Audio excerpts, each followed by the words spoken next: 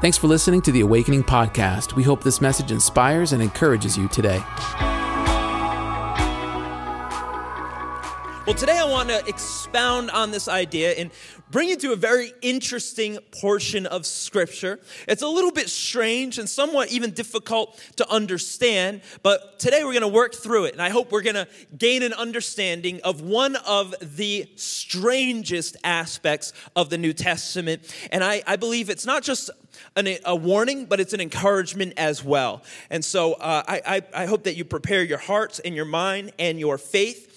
Today I'm speaking from the subject, nothing but leaves. Nothing but leaves. We're reading in Matthew chapter 21, verses 18 to 22, and the word of the Lord says this. In the morning, as he was returning to the city, this is speaking about Jesus, and he's coming to the city of Jerusalem, he became hungry. And seeing a fig tree by the wayside, he went to it, and he found nothing on it but only leaves. The verse goes on, says, and he said to the tree, may no fruit ever come from you again. And the fig tree withered at once. When the disciples saw it, they marveled, saying, how did the fig tree wither at once? It's a strange miracle. And Jesus answered them, truly I say to you, if you have faith and do not doubt, you will not only do what has been done to the fig tree, but even if you say to this mountain, be taken up and thrown into the sea, it will happen. And he goes on to say, and whatever you ask in prayer, you'll receive if you have faith. I wonder today, when Jesus stands before the tree of your life and he examines it closely, what will he find? When he stands before the tree of our church and he examines it closely, what will he find? Will he find figs or only leaves? Will he find faith and fruit or only show? See, faith always produces fruit. Amen? Faith always produces fruit.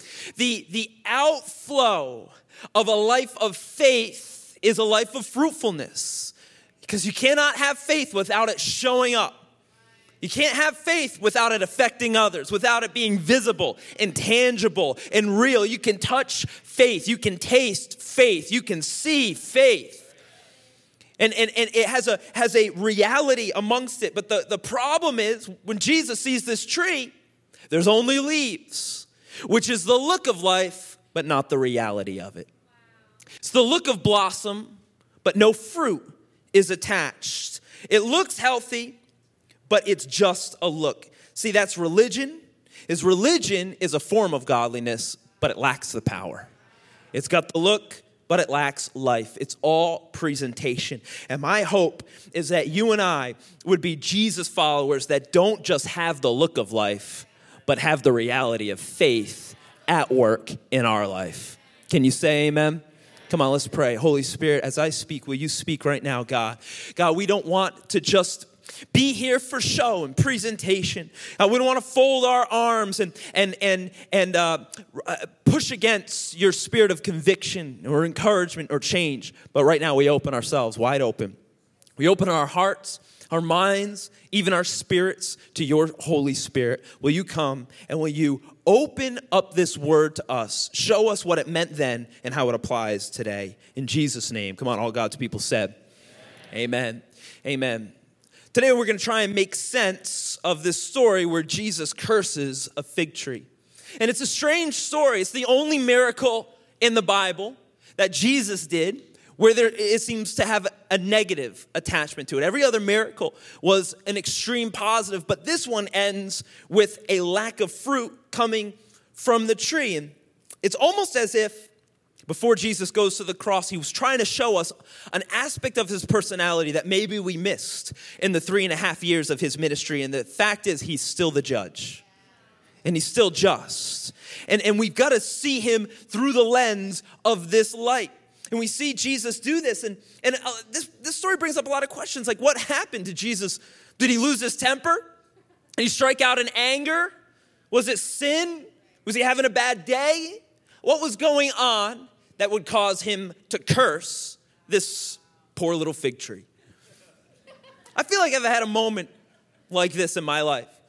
I was driving with my friends in his 1988 red Oldsmobile and coming back through Providence and the back roads, and one day it started to rain. I mean, downpour out of nowhere, kind of like the weather we've been having, on, off. But this kind of rain it wasn't like rain. It was like a waterfall or a heavenly faucet turned on. Have you ever been in rain like that where you can't even see like 3 feet ahead? It was like that, and scary. And we got stuck behind a row of cars because there was a flash flood that came through, and there was a river, and none of the cars wanted to try and get through. And for some reason, me and all my friends, we're hyping up the driver, like, let's go through. Who knows why? We were in a rush to nowhere. Go through, man. And he goes, all right. He goes, all right. He goes up over the curb and goes into the parking lot to try and cross over like a barrier into the next parking lot and go around the river. The only problem is it was raining so hard, we didn't see the stump that was there between the two parking lots. He caught air and landed on the stump. It lifted us up in the air and spinning his tires, and it's not even touching the ground. It's just spinning mud, no traction, pouring rain. And wouldn't you know it, that by chance, we looked up and we were right in front of a tow shop. The Lord has looked upon us this day. And all of the guys were right out front of the towing company. And they were looking at us. And they were laughing. But I was young and bright-eyed, and I thought, of course, there's trouble. People are going to help. I got out of the car, and I said, will you guys help us? And they said, do you have $150? We said, we don't have $15.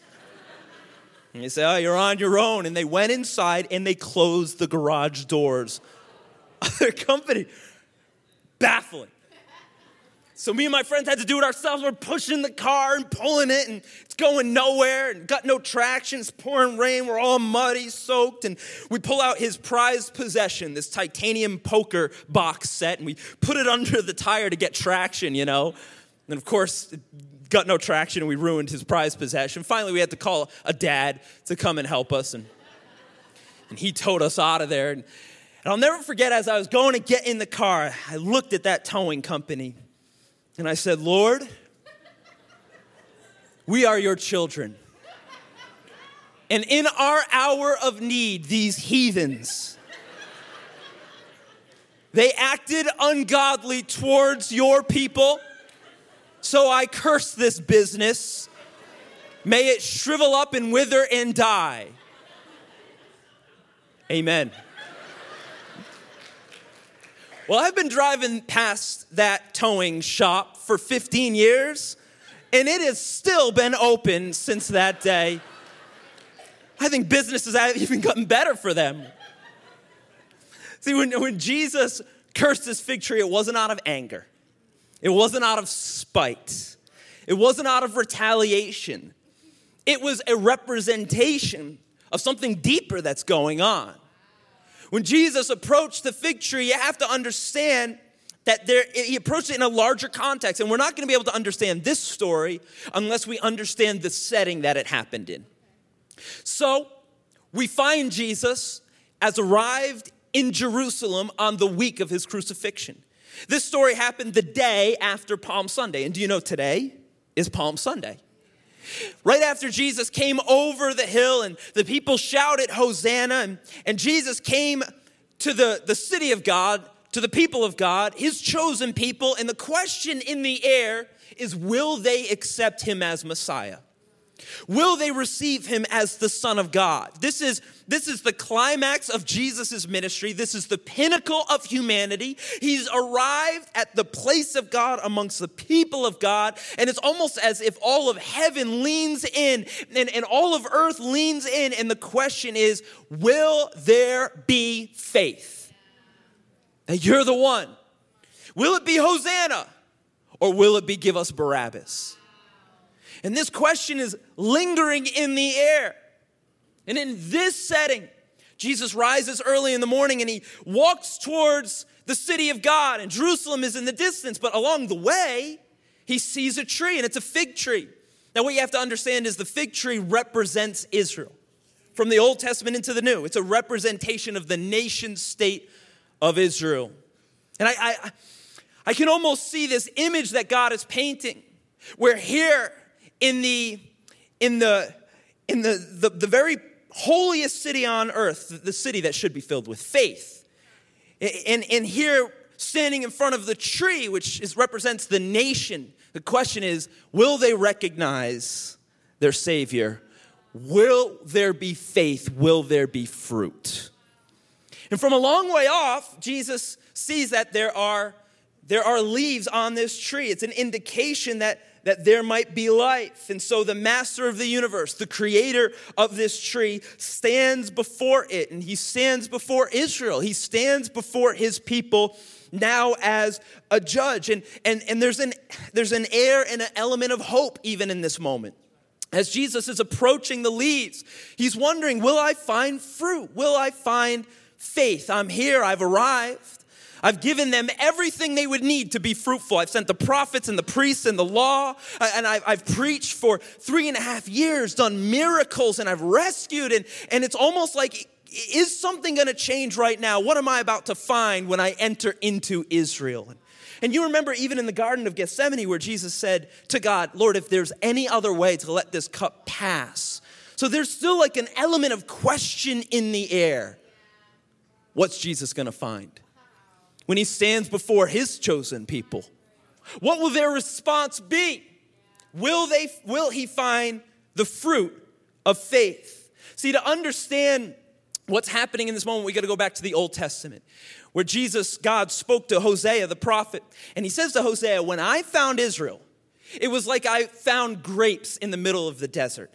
It was an uncanny find, and it was supernatural. And he said, when I found them, it was like finding a fig tree with the early shoots just budding through and the early fruit on the tree. And I rescued Israel, and I brought them to the promised land. But Jesus says, but there, instead of worshiping me, they began to worship Baal, this evil idol, and they became as vile as the evil that they worshiped.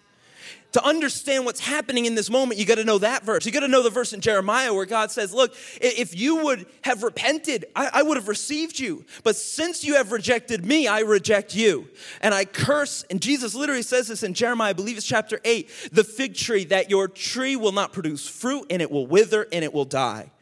But there's one more verse in the Old Testament, and it's a good verse. It's in the book of the Song of Solomon, which is all about a husband coming for his bride. And in Song of Solomon, chapter 2, verse 13, in this season of love, he begins to speak about a fig tree. It forms its early fruit. The blossoming vines spread their fragrance. And here's the call, arise. Come, my darling, my beautiful one, come with me. And the question is, when Jesus approaches this tree, what is he going to find? Is he going to find the tree, the people that bowed to Baal, or is he going to find a fig tree with its early fruit? The fruit of repentance, the fruit of acceptance, the fruit of love. And Jesus, the groom, he's ready and willing. I mean, look at the resurrection language, arise. Come, my darling, come, my beautiful one, come with me. What is that? That's an invitation to relationship. That's an invitation to coming up higher. That's an invitation to harvest and fellowship. Know this, Jesus doesn't stand just before Israel. He stands before the church. He doesn't just stand before them. He stands before us. And the question is, when he stands before us, what will he find? Will we answer the invitation of God to come away with him, to be in relationship with him, to join him in the resurrection? The question is, will there be fruit? And Jesus stood before Israel, and he stood before that fig tree. And the reality is, though he looked and he searched for fruit, he found none. The book of John tells us that he came to his own, and his own people did not receive him. Another verse in this passage says they didn't recognize him. Jesus came and he searched, but that there was no reciprocation from the people whom he had chosen. Have you ever told someone you loved them and they didn't say, I love you back? I like this illustration because it's kind of funny, but it breaks some people's hearts instantly. It's like the pain is there. Like, I thought I was over that. You know, you say, I love you, and they're like, oh, thank you. Like, no. That means so much to me. I'm going to treasure that. No, that's not what I was looking for. And it's so embarrassing because you're vulnerable. See, Jesus puts himself in a vulnerable place. He willingly came. He willingly comes to Jerusalem, and he pours out his life, and he loves, and he says, and what am I going to find faith in me? I've chosen you to love, and I've invited you. Arise, come with me. But are you gonna come with me, or will there be fruitlessness and faithlessness? Will there be a lack of love? Will there be a rejection of me? I mean, we know the answer because we know the story. When Jesus was coming down that Mount of Olives, he paused in the middle of everyone singing Hosanna. And do you know what he did? He wept. And you would say, what? Why weep? They're shouting Hosanna. But he knew that shout was not the fruit. That's not the real representation of what's going to happen. The Bible says that Jesus wept over Jerusalem. Why? He says, you did, speaking to Israel, not know the time and the hour of your visitation. He said, I came here and I presented myself and you missed it.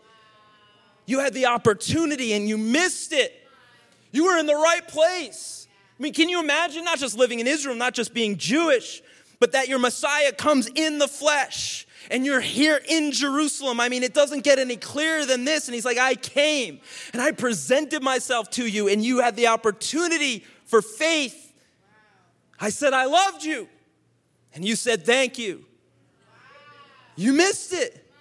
And before we judge them, know that Jesus comes to us. And he's standing in front of the fig tree of the church, in the tree of your life. And no, he didn't just examine them. He's searching our lives. He searches your mind. He searches your heart. Man looks at the outside, looks good. God looks at the heart. And he's searching the deep places. And what is he looking for? He's looking for the fruit of faith. He's going through the leaves and he's looking for there to be life. He's looking for there to be more. He searches and he examines the deep places of his people. And the question is, if God was to stand before your life today and look deeply into it and search, what would he find? Would God find faith? Or would he find you just filled with doubt? Would God find love? Or would he find you filled with hatred? Would God find life? Or would he find you filled with bitterness? Would God find a connection between you and him? I didn't say church attendance. I said a connection. A connection with the Almighty. A prayer life that's real. A prayer life that is on its way. And you might not be Watchman Nee just yet. You might not be E.M. Bounds just yet. But you're praying. And you're seeking. And you're looking. And you're searching. If Jesus was to examine your life, here's the question. Would he find forgiveness flowing from it? Or would he find you all bound up, unable to forgive others, unable to receive forgiveness yourself? Would he find mercy? Would he find grace? Because make no mistake, he's standing before you today. He's knocking and he's searching and he's looking for fruit. Jesus tells us this. He says, I am the vine and you are the branches. And if you remain in me and I in you, you will bear much fruit. But apart from me, you can do nothing. You can do nothing. I can do some things, yeah, but it's nothing.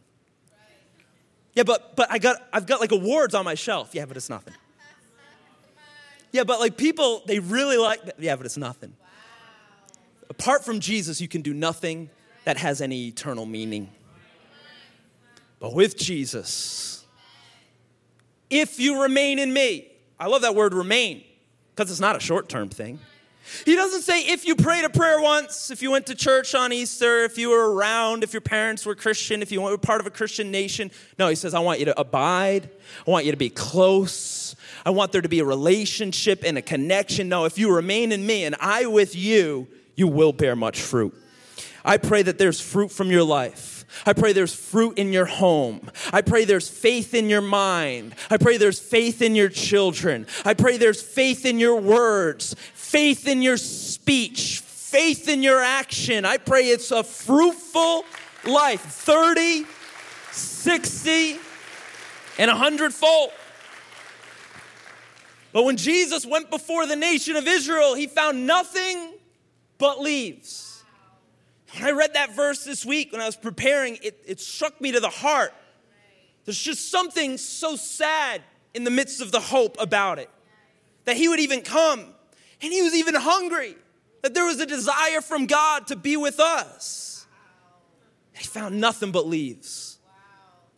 The expectation was let down. The moment was missed. They had the look, but not the life. That's the problem with leaves. From a distance, the tree looks good. But you got to understand, a fig tree does not exist just to leaf. It exists to produce figs. There's got to be fruit.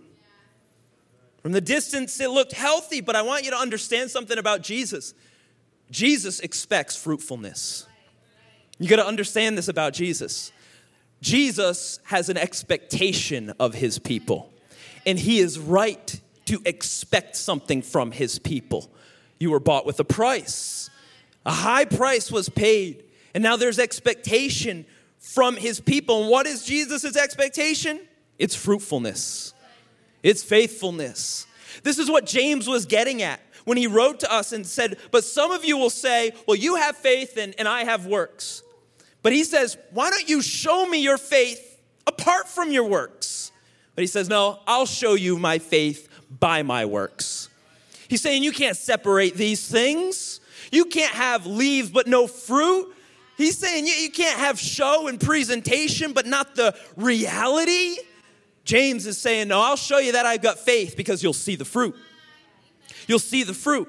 You'll be able to touch and taste the reality of what my faith is. See, we have an issue with this because we have a culture that glorifies lack of expectation, if I could put it that way. We have a culture that doesn't understand, maybe I would even say vilifies expectations. Well, you're asking something of me?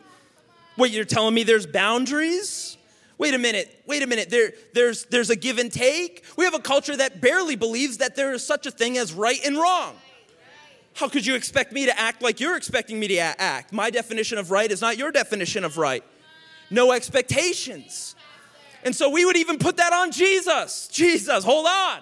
You're supposed to just love and be quiet. You're supposed to just grace and let me do my thing. Love means never having to apologize. That's not love. That's emotional manipulation. That's unhealth. No, there's expectations. There's a give and take. And so when Jesus shows up to our society, we might have a hard time even comprehending him because Jesus believes in truth. And Jesus believes in consequences. It's not that there's no grace, but there might be consequences to bring you back onto the path of righteousness. And so when Jesus comes before the nation, when he comes before his people, when he comes before us, the question is, will he find leaves or will he find fruit? A generation that believes raising awareness is the same as action. But it's not. There's a difference. And I feel like I can't present this any clearer, that presentation cannot become the point of our Christianity. That our look and our sound, maybe one of the worst things that could happen at church is how cool we've become. Because we say, look at us. Look at our church. We sound good. We look good. The preacher wears sneakers. It's cool. Maybe that's one of the worst things that could ever happen, is looking and sounding and acting like the world and receiving awards from them. I wonder if Paul would show up at some of our Christian events and be like, who are they worshiping? What is happening? It's like we can quickly forget that worship can turn inward quickly. That's Lucifer. Instantly. And I think emotions are good. They're good. But I want you to know they're not indications of health or fruit. I say that because sometimes we say, like, it was so good I cried. When they prayed, I cried. I felt. But that's not necessarily the Holy Spirit. In fact, sometimes when I've seen the Holy Spirit really move, the emotion isn't crying, it's anger and getting up and storming out. And the Holy Spirit saying, I'm talking to you. You don't want me to preach about that. I'll move on. No, you don't want me to talk about that. But I've seen it. I remember one time I was sitting in a service where the preacher was preaching a very convicting word. It was hardcore. I mean, it was so convicting, it went around the nation, went viral. And I was sitting there, and the guy next to me was cursing the entire time under his breath, cursing. And then by the end of the sermon, the pastor said, and if you have been, rejecting this word, don't you dare come up for communion. The guy got up and left. And I was like, this is an effective sermon. What I'm saying is we cannot become people that have an idolatry of numbers. When God looks down, he doesn't look at the square footage of our buildings. Oh, look at, they've got 5 campuses. Look, that's not what he sees as fruit. Look how many albums they sold. Look how cool these guys are. Look how moving the sermon is. That's not what he's searching for. That's leaves. Fruit's something very much different. What is God looking for? Well, the Bible says a broken and a contrite heart he will not despise.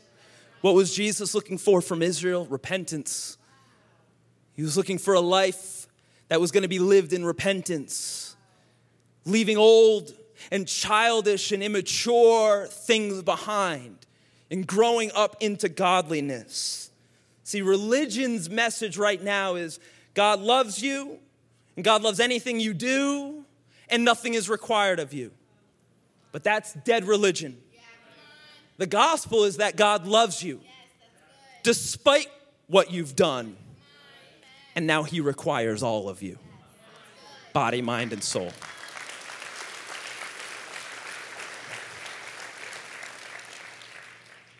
So when he stands before this tree and he sees no fruit, sees no faith, it now has to enter under the curse of Adam. It's the curse of death.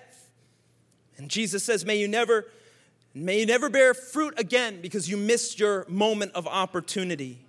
And I want to flash forward for a moment to let you know that we don't have to live under that curse. Because though that tree was cursed, Jesus hung on a tree. The Bible says, cursed is the man that hangs on a tree. He took our curse so that we might have life. But you must understand what's happening here. Jesus is confronting fruitless faith. And Jesus is not afraid to confront. We miss this part of Jesus sometimes. But he's not afraid to confront.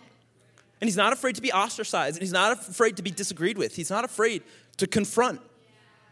Especially fruitless faith. And so, from this moment right here, Jesus speaks to his disciples and teaches them about what? Teaches them about faith. Because see, this was a sermon illustration of sorts.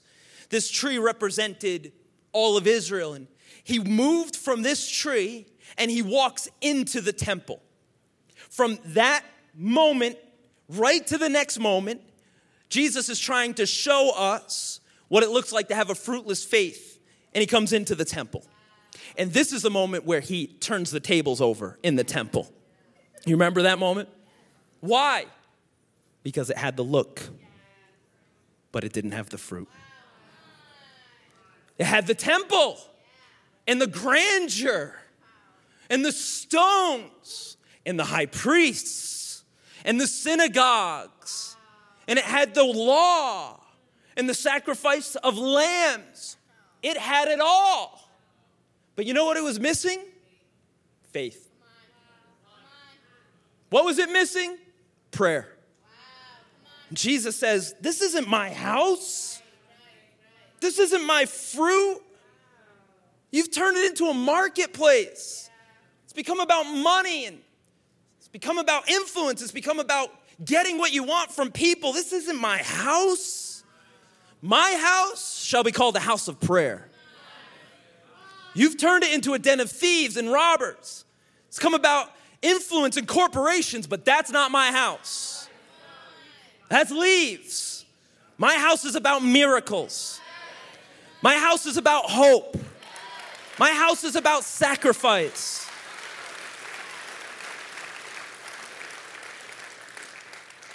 And Jesus says, I'm going to tear this temple down. And they said, how could you? Our forefathers built this thing. He says, this time is over. I'm going to be the new temple. And if you're lonely, you come to me. And if you're hurting, you come to me. And if you need relationship, you come to me, and I will make your life fruitful. This is what John the Baptist was warning about. Before Jesus came, he tried to let everybody know. He starts off his ministry with this word. He says, bear fruit in keeping with repentance. Now's the time to change. And don't presume to yourselves and say, we have Abraham as our father. Well, I could update this verse. Don't presume to yourself and say, well, I go to church. Don't presume to yourself, say, I prayed a prayer. Well, I'm a Christian. We have Abraham as our father, for I tell you, God's able from these stones to raise up children of Abraham. So what must we do? He says, even now, the axe is laid to the root of the trees, and every tree, therefore, that does not bear good fruit, it's cut down and thrown into the fire. God is examining the fruit of churches right now. And I mean that in the capital C. And this isn't a new thing. This has been going on for the past 3 or 4 years. We're in a season of pruning. Now, you have to understand when God cuts, it's not because he's angry or mad. He's saying you haven't produced, therefore you're out. Because those who produce can't start taking on your qualities. That's pruning. He wants the fruitfulness to grow in its harvest. So when God looks at the church, he wants to see the fruit of faith. And well, what's that? Well, that's salvations. I'm thankful that every Sunday, people get saved at our church. I don't ever want to become familiar with that. That's real. That's fruit. When God looks at the church, he's looking for strong doctrine. He's looking for preaching the word of God and teaching the word of God. Whether the world agrees or likes it or amens it or not. Maybe a little bit more rejection would do the church good. Make us like Jesus. And I'm not saying that Jesus doesn't inspire. I think he does. But after you're all inspired, he says, okay, now change everything. Change everything now. The rich young ruler says, can I follow you? Jesus says, absolutely. Yes. Sell all that you have. Huh. All right, can I get back to you?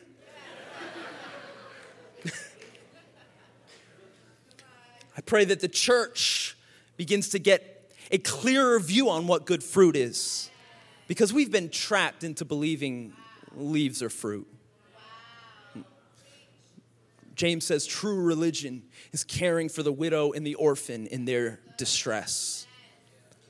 Jesus says every time that you fed the hungry and you clothed the naked and you visited me in prison, you weren't just doing it to them, you were doing it to me.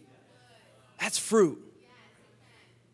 We begin to enact the fruit of the Holy Spirit in our church and in ourselves. That's fruit. And I hope our church grows, but the numbers are not the fruit. And I like that our church is kind of cool, but the look is not the fruit. In a couple weeks, we're going to be going to the women's prison here in Rhode Island. God's been opening doors. I want you to know, when you give food to those people on a rainy Saturday afternoon, God does see that. That's what I've been looking for. When you come to the altar on Sunday, and every Sunday I'm hearing catastrophic stories, but I'm also hearing amazing miracles. God says, that's where I'm working. That's the fruit. When you begin to change your patterns, Young man at first service was baptized, and he said, I've come to the church and I'm walking in sobriety. God looks down, he says, that's some fruit. We're going to go to this woman's prison, and we're going to minister to them in a couple of weeks here for Mother's Day. You know that they haven't been able to touch or hold their children in the last 2 years. They've just been able to interact with them via screen because of COVID rules. And so the church and We Heart has been able to put on an event inside the prison where the children are going to be able to come and the mothers are going to be there. They're going to be able to play board games together and talk together and take photos together.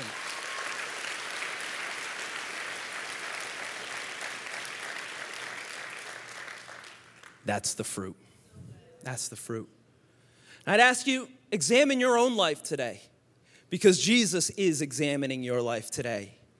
And the question is, will he see the look or will he find the real? I pray that you have the fruit of the Holy Spirit manifesting in your life. Love and joy and peace. And I want you to know, just because you're a Christian doesn't mean that there's fruit. I've never told this story, but I think I will. One time I was talking to a news reporter for a Christian magazine about an Awakening conference. And he called me to interview me. I was a teenager starting this conference, and they wanted to ask, what's the goal and everything. And his daughter interrupted him. I forgot what she said. You heard her in the background. She was yelling. And he puts his hand over the phone, I guess he thought, and he turned and he screamed obscenities, the worst obscenities, at his teenage daughter. And he gets back on the phone and he says, sorry about that. So will you tell me about, youth ministry and what you're hoping for youth? And it was like, hey, you know what?